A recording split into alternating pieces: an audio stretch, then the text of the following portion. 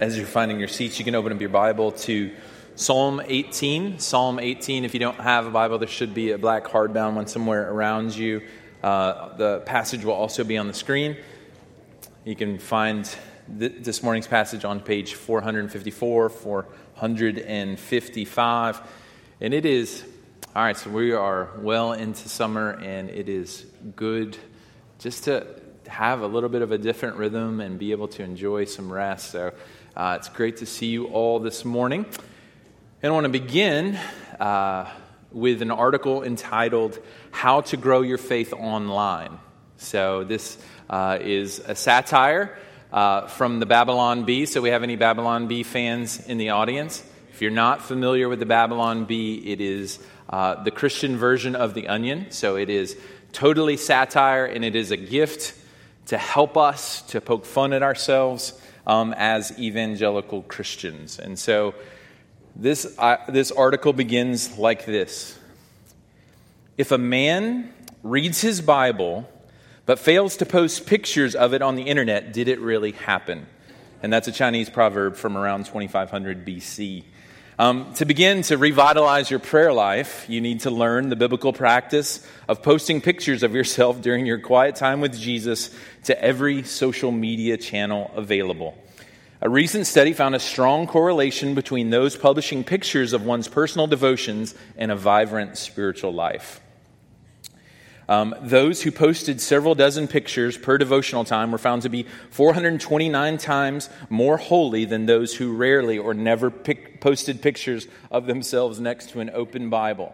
And so if you are a beginner, all right, and you don't know how to do this, we're going to begin with the acronym CHAF, and this is going to help you to be more spiritual online. C stands for coffee. Make sure you get a good, tasty cup of Joe in your picture. True Christians study the Word of God with a mug of artisan, fair trade, non-GMO, gluten-free, cage-free, non-alcoholic coffee. Taking the picture while you are at a coffee shop gives you bonus points, letting the whole world know that you're a Jesus freak. Bonus points, baby. Hashtags. Now, this is the most important thing if you want to be able to grow spiritually online. Hashtag that sucker for maximum reach. We recommend hashtags like hashtag blessed, hashtag amen, hashtag holy, hashtag I am better than you, hashtag look everyone I'm reading my Bible to ensure your personal time of communion with God and His Word goes viral. F is for filter. I skipped the A. A, don't forget that you are doing this for an audience of 1 million. Share a picture with all your social networks, not just one. And if you don't get a boatload of engagement and attention the first time, don't be afraid to repeat it throughout the day. You could even tag some big-name Christian celebrities and pray to the Lord above that one of them retweets it for maximum exposure. Best case scenario, your artsy picture of your communion with the Lord Most High gets spotted by Ellen and you get to appear on a daytime talk show. F, filter, a plain Jane filter. A plain Jane picture of an open Bible will never get anyone on the express lane to heaven. You need to use filters to make the image appear deep and spiritual. Apply an authentic vintage look, and you can be sure to get a like from Jesus himself. F is for fat, as in the size of your Bible. Make sure to get the gold embossed title on the spine in the picture so that everyone knows that you read the MacArthur Study Bible regularly, whether your Bible before the shot. 2, give it a worn, distressed look. Posting pictures of yourself in deep fellowship with the Lord is just one way to grow your faith online. So that is totally tongue-in-cheek, and it helps us to poke fun at ourselves and just the reality. But I think what it's getting at is just this reality that most of us, I think, in the United States of America, we think that growth happens almost in these serene, mountaintop kind of experiences where we are alone with God and our cup of coffee, and He downloads some information to us. Now, certainly there is value in reading and engaging with God's Word. We want to do that. We celebrate that. But as you read the story and the arc of God's people, the deepest and the most profound growth happens in the pain points of life. right? They don't happen on the mountaintop. They happen in the valley where God becomes real, and he proves that all of his promises for his people are true. And so what we're going to look at this morning as we continue to look at the story of David is David in the wilderness. We're going to look at a period of time when David was on the run from King Saul because King Saul saw David as a political threat, and he was seeking to put him to death. And we're going to cover the events from 1 Samuel chapter 21 to 1 Samuel chapter 26. But we're going to do it through the lens of Psalm 18, which is his later reflection on all that God did to meet him in that wilderness season. And so if you have your Bibles open to Psalm 18, I'm going to begin reading in verse 1. If you have your Bibles open, would you stand with me? I'm going to read just some isolated verses from the psalm, not the whole psalm. Psalm 18, verse 1. Actually, I'm going to read the introduction because it gives us the background. To the choir master, a psalm of David, the servant of the Lord, who addressed the words of this song to the Lord on the day when the Lord delivered him from the hand of all his enemies and from the hand of Saul. He said, I love you, O Lord, my strength. The Lord is my rock and my fortress and my deliverer, my God, my rock in whom I take refuge, my shield and the horn of my salvation, my stronghold. I call upon the Lord who is worthy to be praised, and I am saved from my enemies. The cords of death encompassed me. The torrents of destruction assailed me. The cords of Sheol entangled me. The snares of death confronted me. In my distress, I called upon the Lord, to my God, for whom I cried for help. From his temple, he heard my voice, and my cry to him reached his ears. Verse 16. He sent from on high. He took me. He drew me out of many waters. He rescued me from my strong enemy and from those who hated me, for they were too mighty for me. They confronted me in the day of my calamity, but the Lord was my support. He brought me out into a broad place. He rescued me because he delighted in me. For you save a humble people. Verse 27. But the haughty eyes you bring down, for it is you who light my lamp. The Lord my God lightens my darkness. For by you I can run against a troop, and by my God I can leap over a wall. This God, his way is perfect. The word of the Lord proves true. He is a shield for all those who take refuge in him. This is the word of the Lord. Thanks be to God. You may be seated. Father, just reading that strengthens my soul. You are a refuge for your people. I pray that today that this wouldn't be just a mere announcing of your word, but it would be an invitation that we take you up on, that we would hide in you, that we would find strength in you, that we would see you proved faithful in the real circumstances that we all find ourselves in. I pray to do that, you would help us by sending your Spirit to help us to understand your word. I pray that you would send your Spirit to help me to proclaim this word to these people that I love. I pray that you would send your Spirit to perform this word so that we could live it out for your good and so that many people would know and put their trust in the Lord. It's in Jesus' name. Amen. So Psalm 18 and 1 Samuel 21 through 26 is a picture of David in the wilderness. Now, when I think about the wilderness, I most naturally think of where Bambi lives, So like we got some trees and some brooks and some, maybe some gentle rolling hills. But the wilderness in southern Israel or in Judah is this barren place. It is dry, it is arid, It's hilly and rocky, and that's part of the reason that David actually chose it, because it's a good place to hide. Like if you're on the run, there's lots of places, caves that you could duck into.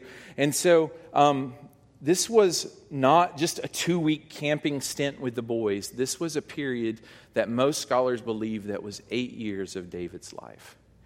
So 8 years living inside of a cave, right?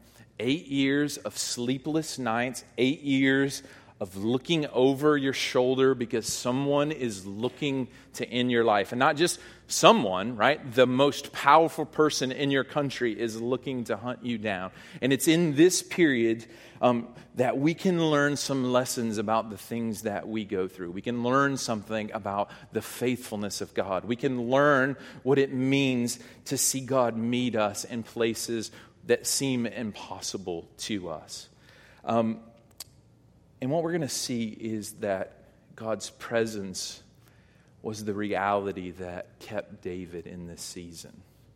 It wasn't just abstract truth about God, which is essential, but it was drawing near to Him and hiding in Him and finding refuge in Him that brought him comfort and joy. And the truth is that the wilderness is not just about physical geography. What most of us know by experience is the wilderness is also a spiritual reality, which brings me to my first point. The wilderness is where the promises of God are tested. The wilderness is where the promises of God are tested. So we've mentioned before in this series that there was 15 years between the time that David was anointed as king and when he would be appointed as king. 7 years David spent as a shepherd and laboring in Saul's army. 8 years he spends on the run from Saul. And I'm sure during this 8-year period, it seemed to David that the promises of God were a distant memory, right? I mean, it must have seemed like a long time ago when he was a teenage boy that the prophet Samuel came in and said, hey, you're going to be king, right? I'm sure he thought, man, he really missed it on that one, right? I mean, the promises of God, I'm sure seem like a distant memory. But the wilderness for us is where the promises of God are tested. And wilderness seasons affect us all. The wilderness is where the season seems to be more defined by God's absence than His nearness. The wilderness is where resources are scarce, where you don't know where provision is going to come from, right? And wilderness seasons affect us all. I mean, it could be a period of unexpected, extended illness that disorients you to all of life. It could be, for you, it could be a loved one that has either not come to faith in the Lord or has walked away from the Lord. And it really is causing you to ask questions about the faithfulness and the goodness of God. The wilderness simply could be an area that you are facing, that you have prayed for and you have fasted towards and you have asked God to help you, and it continues to plague you with doubt. It could be a season of intense financial pressure where you don't know how God is going to meet you. All of these are places where the promises of God seem distant. The wilderness is where we ask questions in a holy way, like, where are you? How long, O Lord? Right? Will you deliver me? Will the dust praise you? Right? I mean, we begin to ask questions of the Lord. It's where the circumstances of our lives don't seem to match what we know about the character and the nature of God. That's the wilderness. And the wilderness, either you're there right now or we are preparing to be in the wilderness. So we need to understand how God works and why it's there. but it's also where the promises of God become very precious and very real. There are lessons that we can only learn in the wilderness that we will not learn any other way. And when you have the opportunity to sit with someone that's walked through the wilderness, I suggest that you pay attention. Now, I didn't ask her if I could do this, but a couple of months ago, I got to sit with Caroline Sutherland on the front row, and she just wanted to share her story with me. And it was this beautiful, just telling of her own story, both highs and lows. And I said, could you just tell me some more? Because there were all these lessons that she had learned in a lifetime of walking with the Lord, right? So there's lessons that God wants to teach us as we walk through the wilderness that we won't learn in any other way. Now, I recently began to watch the show Survivor Man on Amazon Prime. So anybody, any Survivor Man, you know that show? All right. I mean, at least I'll explain it to you. I start lots of shows and I never finish them. But I was compelled by episode one of Survivor Man. This guy is basically dropped off in the Arctic Circle to see if he can survive. He has the scarcest of supplies. He has 3 matches, a little bit of seal blubber, and he's basically in his Eskimo outfit, and he's supposed to survive, right? And what happens is he's supposed to be out there for a week, and it's comical because it's sunlight that's for 24 hours. He can't really sleep. And he has seal blubber as fuel if he wants to start a fire, but that also makes him polar bear bait. And so there are wild polar bears that are after him.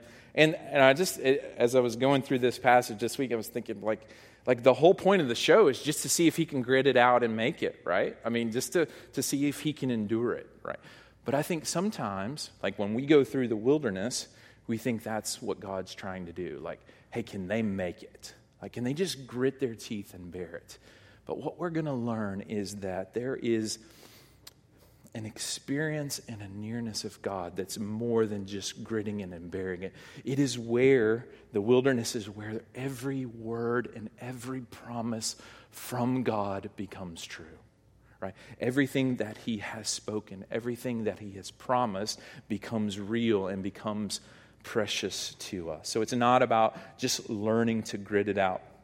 It's during this 8-year period that David writes 7 of the most beautiful, soul-feeding psalms that he wrote.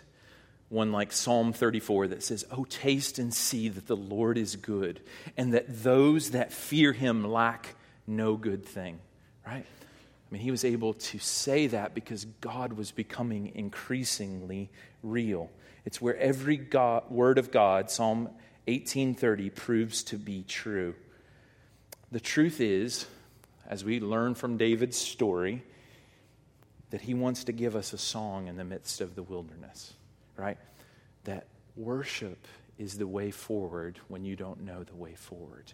He wants to teach us in those moments that he is steadfast, that he is faithful, that he is true. And he wants to give us a song because really there are only 2 responses when we're in the wilderness. We're either moving towards God and his nearness and his kindness, or we're moving further away. And he wants to pull us close.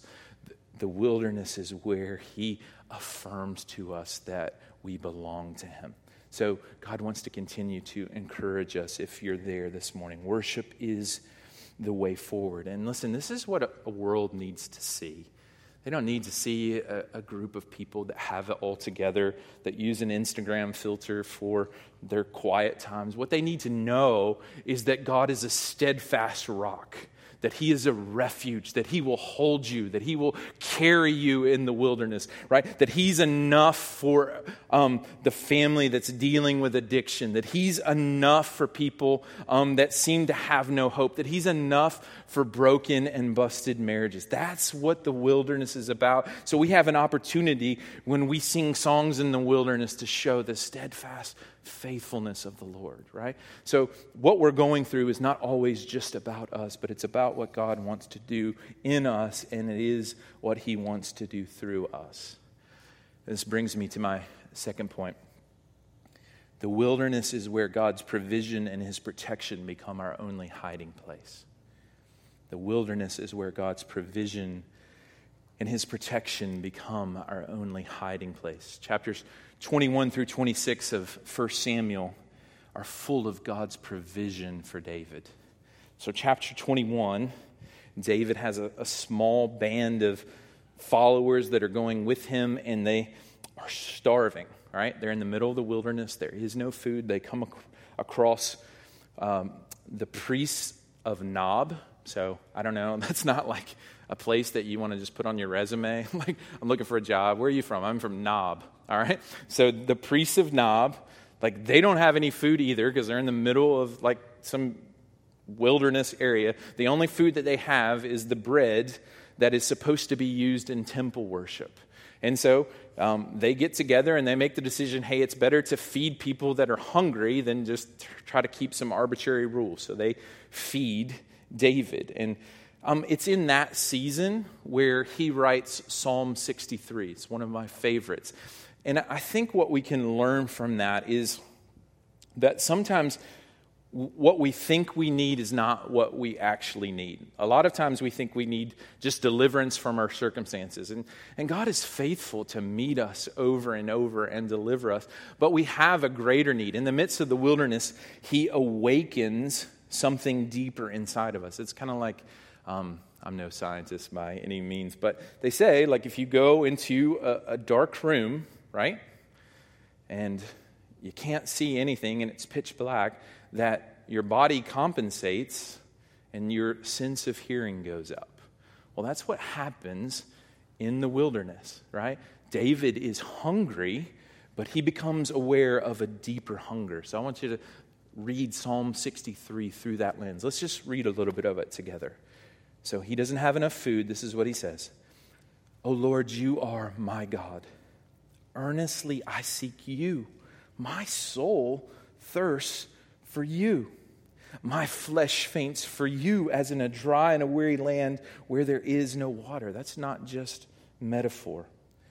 "For I have looked upon you in the sanctuary, beholding your power and your glory, because your steadfast love is better than life. My lips will praise you, so I will bless you as long as I live. In your name I will lift up my hands, for you have been my help. And in the shadow of your wings I will sing for joy." Are you picking up on the songs that you sing in the wilderness? My soul clings to you. Your right hand upholds me. And so what we can learn is that in the midst of the wilderness, God awakens our ultimate desire, which he meets wonderfully in himself, right? He is pleased to deliver us, but he also gives us himself. And David's lesson for us is that God is more than enough to satisfy us in the burned out and the scorched places that we walk, right? That he's enough to feed our souls. And so what happens, right, after the priests of Nob feed David? There's a bad guy there named Doeg the Edomite. So if you come across a guy named Doeg, you probably want to walk the other way. He's a spy for King Saul.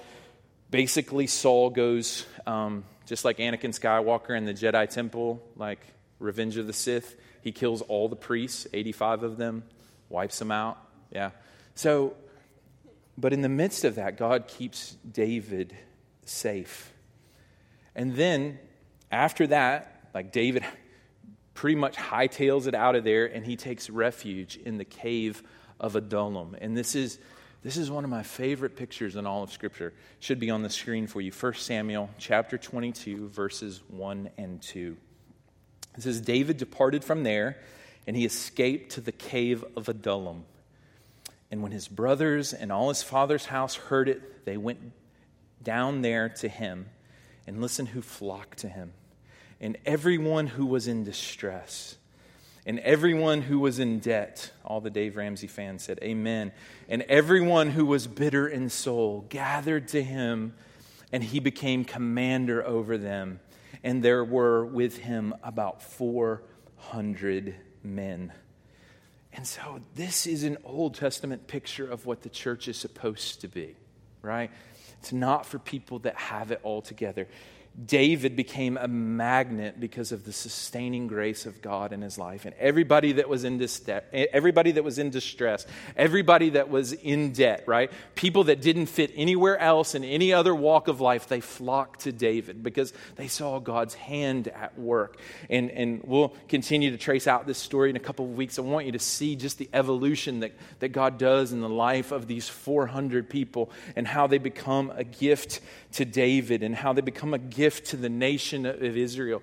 And that's what it's supposed to be, right? The church is not about people that have it all together. It's about people meeting the sustaining grace of God, right? And so that's what happens for David. It's supposed to be a haven for the broken and the outcast. That's what the Cave of Adullam is. That's what our gospel communities are meant to be, a place where people can find refuge. Now I remember there was a season, I think it was 2015. Jen and I think accurately you could paint a picture of us being in a wilderness season, right? So parenting was difficult. Pastoral ministry was difficult. And I remember praying over and over, I don't know which way to go. Like, I don't know what the next step is. I don't know how to respond. And we were desperate for just to hear from the Lord. And so we went to a conference that really didn't have anything to do with anything we were doing.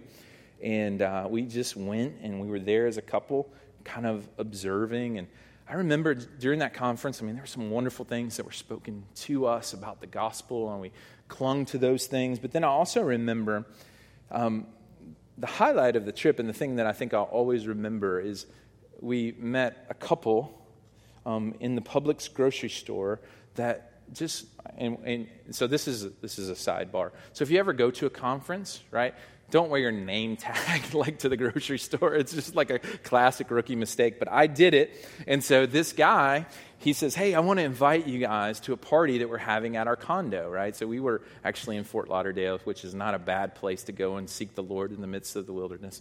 But anyway, so we're in Fort Lauderdale in the middle of a Publix, and this guy invites us. And he said, hey, I just want to invite you. We've got this place. It's called Misfit Manor. And at first I was like, bro, you don't understand. Like, I ruled in high school. Like, I don't know why you're inviting me to Misfit.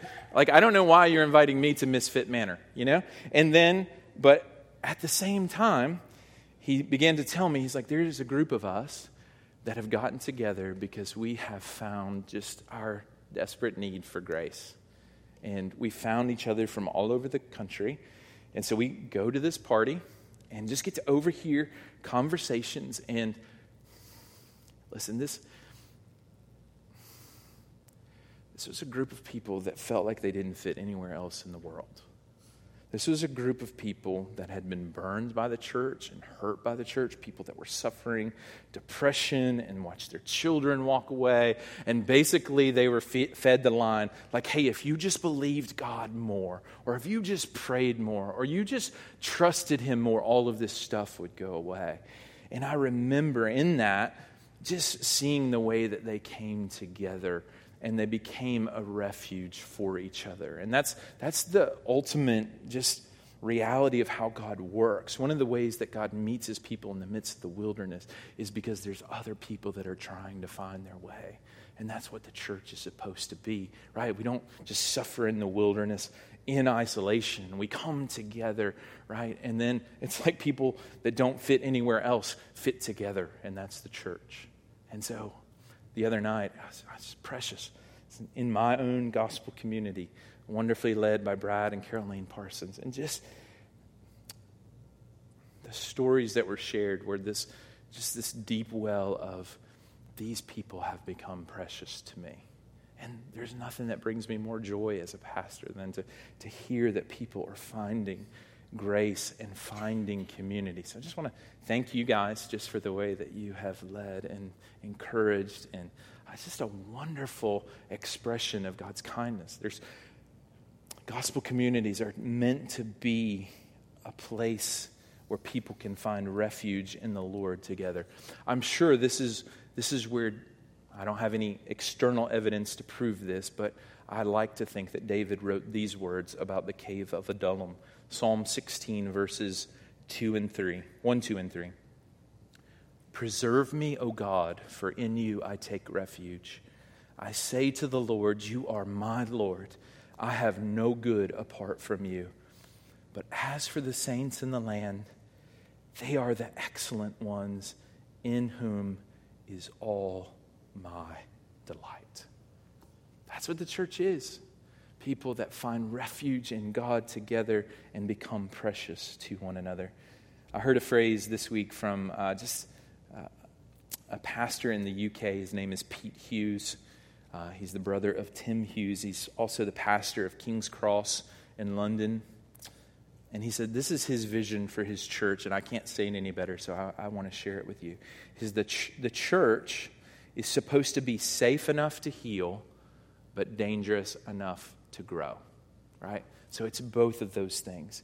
Safe enough where people can come in our midst, be able to share where they are, and heal up, right, from all of their wounds, from being in the wilderness.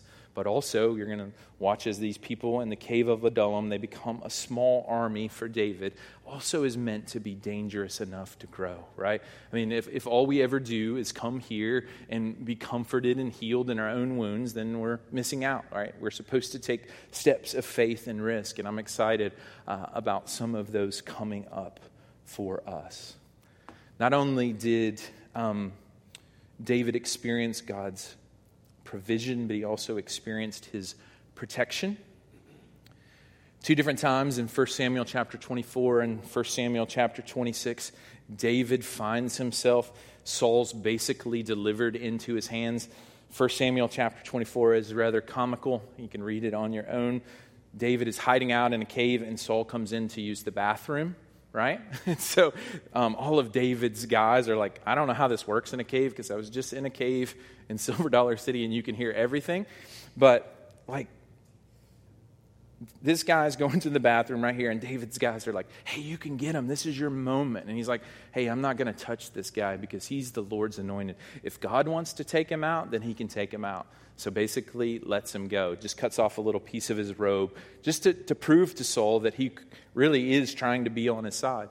Then in chapter 26, there's an army of 3,000 people that are just basically camping in this wilderness area. And miraculously, if you've ever been around the army, this doesn't happen, but every single person is asleep. Saul's spear is at the, just planted in the ground by his head. David has another opportunity just to take him out. And he chooses in that moment just to trust the Lord to continue to work. But, so it's all throughout this wilderness area. But I want you to allow, so I'm sure to get past an army of 3,000 people, he had to duck and hide behind these rocks and find refuge in these caves. I want that to inform Psalm 18. So I want to read a few verses 1 and 2. I love you, O Lord, my strength. The Lord is my rock, my fortress, and my deliverer, my God, my rock in whom I take refuge, my shield, and the horn of my salvation, my stronghold. God's protection of him and his character shaped David's view of God. He says, you are my rock, you are my refuge, you are my deliverer.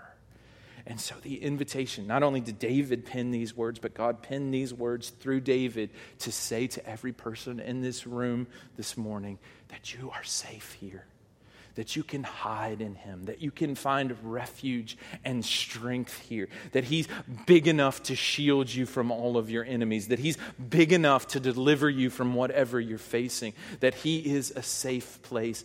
And listen, as the people of God, it just has to become our regular practice, not to do this life in our own strength, but to run and to hide in him, right? That brings him glory and it also brings us strength. So God is saying, you can run to me here when you feel afraid. You can hide in me when you feel lost. I will protect you and keep you. And this verse floors me, and it's the right perspective. Psalm 18 verse 19 says this. He brought me out into a broad place. He rescued me. Why? Because he delighted in me, right? The first thing to happen in the midst of wilderness seasons is to believe that the hand of the Lord is against you. And God says, I deliver you because I delight in you. And that only happens because of the good news of Jesus Christ, which brings me to my final point. Our champion endures the wilderness both with us and for us, right? David, right, like I said before, he has his strengths, he has his weaknesses. David is a picture that points us forward to the ultimate Savior who is our champion, Jesus, who perfectly endured the wilderness on our behalf, right? So the beginning of the Gospel of Matthew and the beginning of the Gospel of Luke, there's this scene where Jesus is tempted 40 days and 40 nights, and Satan is basically doing warfare, trying to get him to abandon his mission. Why does he do that? Right? Why does he endure that temptation? Because he does it because that's how he saves us, right? He succeeds everywhere that we fail, right? Where we're tempted to trust in ourselves, he prays and he trusts the Lord. Where we're tempted to complain, right? He's worshiping his Father and trusting him for provision. He's doing all of that because, listen, the first thing that happens when I'm in the midst of the wilderness season is I begin to become really grumpy, and I begin to complain. But this is what God does for us. He sends us a champion that endures the wilderness on our behalf. So regardless of how well you have endured your wilderness season, there is one who has endured it on your behalf, and his name is Jesus Christ. Not only is he with us, but he is for us. And in the midst of this, listen to Hebrews chapter 2. It says it like this: For it was fitting that he, for whom and by whom all things exist, in bringing many sons, and you can insert daughters there, to glory, should make the founder of their salvation perfect through suffering. For he who sanctifies, and that's him, and those who are sanctified all have one source, and that's God. And that is why he's not ashamed to call them brothers. Verse 17, therefore he had to be made like his brothers in every respect so that he might become a merciful and faithful high priest in the service of God to make propitiation or to remove wrath for the sins of the people. For because he himself has suffered when tempted, he is able to help those who are being tempted. So in the midst of the wilderness, we have a champion. There is a way of escape. It is Jesus Christ who endured the cross. The only thing that he has ever abandoned. He will never abandon his people. The only thing that he's ever abandoned is the grave, right? He has endured the wilderness. He has endured the cross. God has raised him from the dead to give us this great hope that in the midst of all that we're walking through, that he is a way of escape, that he is enough, that he will strengthen us, and that he will keep us. Jesus is our champion, right? Our hope is not that we're going to endure the wilderness perfectly or we're going to learn every lesson perfectly from the wilderness, but that we have a champion from heaven, and Jesus is his name. He endured the wilderness for us, and because he has been raised from the dead, he sends his Spirit to comfort his people, to guide his people, to order their steps, so that every step of the way we know that he'll never leave us or forsake us. That's the good news if you are in the midst of the wilderness, is that we have a Savior and we have a champion. So let's celebrate him. Let's pray. Jesus, thank you for being our champion. Thank you for being the one that endured the wilderness for us. Thank you that for those that are in the wilderness now, that you are with us. I pray that right now you would prove yourself true. I pray that right now you would prove yourself faithful by beginning to comfort your people with your presence, to make your promises even more real. I pray for tangible relief in the midst of wilderness seasons for those that are walking. And I pray for a steadfast confidence that you are holding on to them in the midst of everything they're walking through. It's in Jesus' name we pray. Amen. So we're going to continue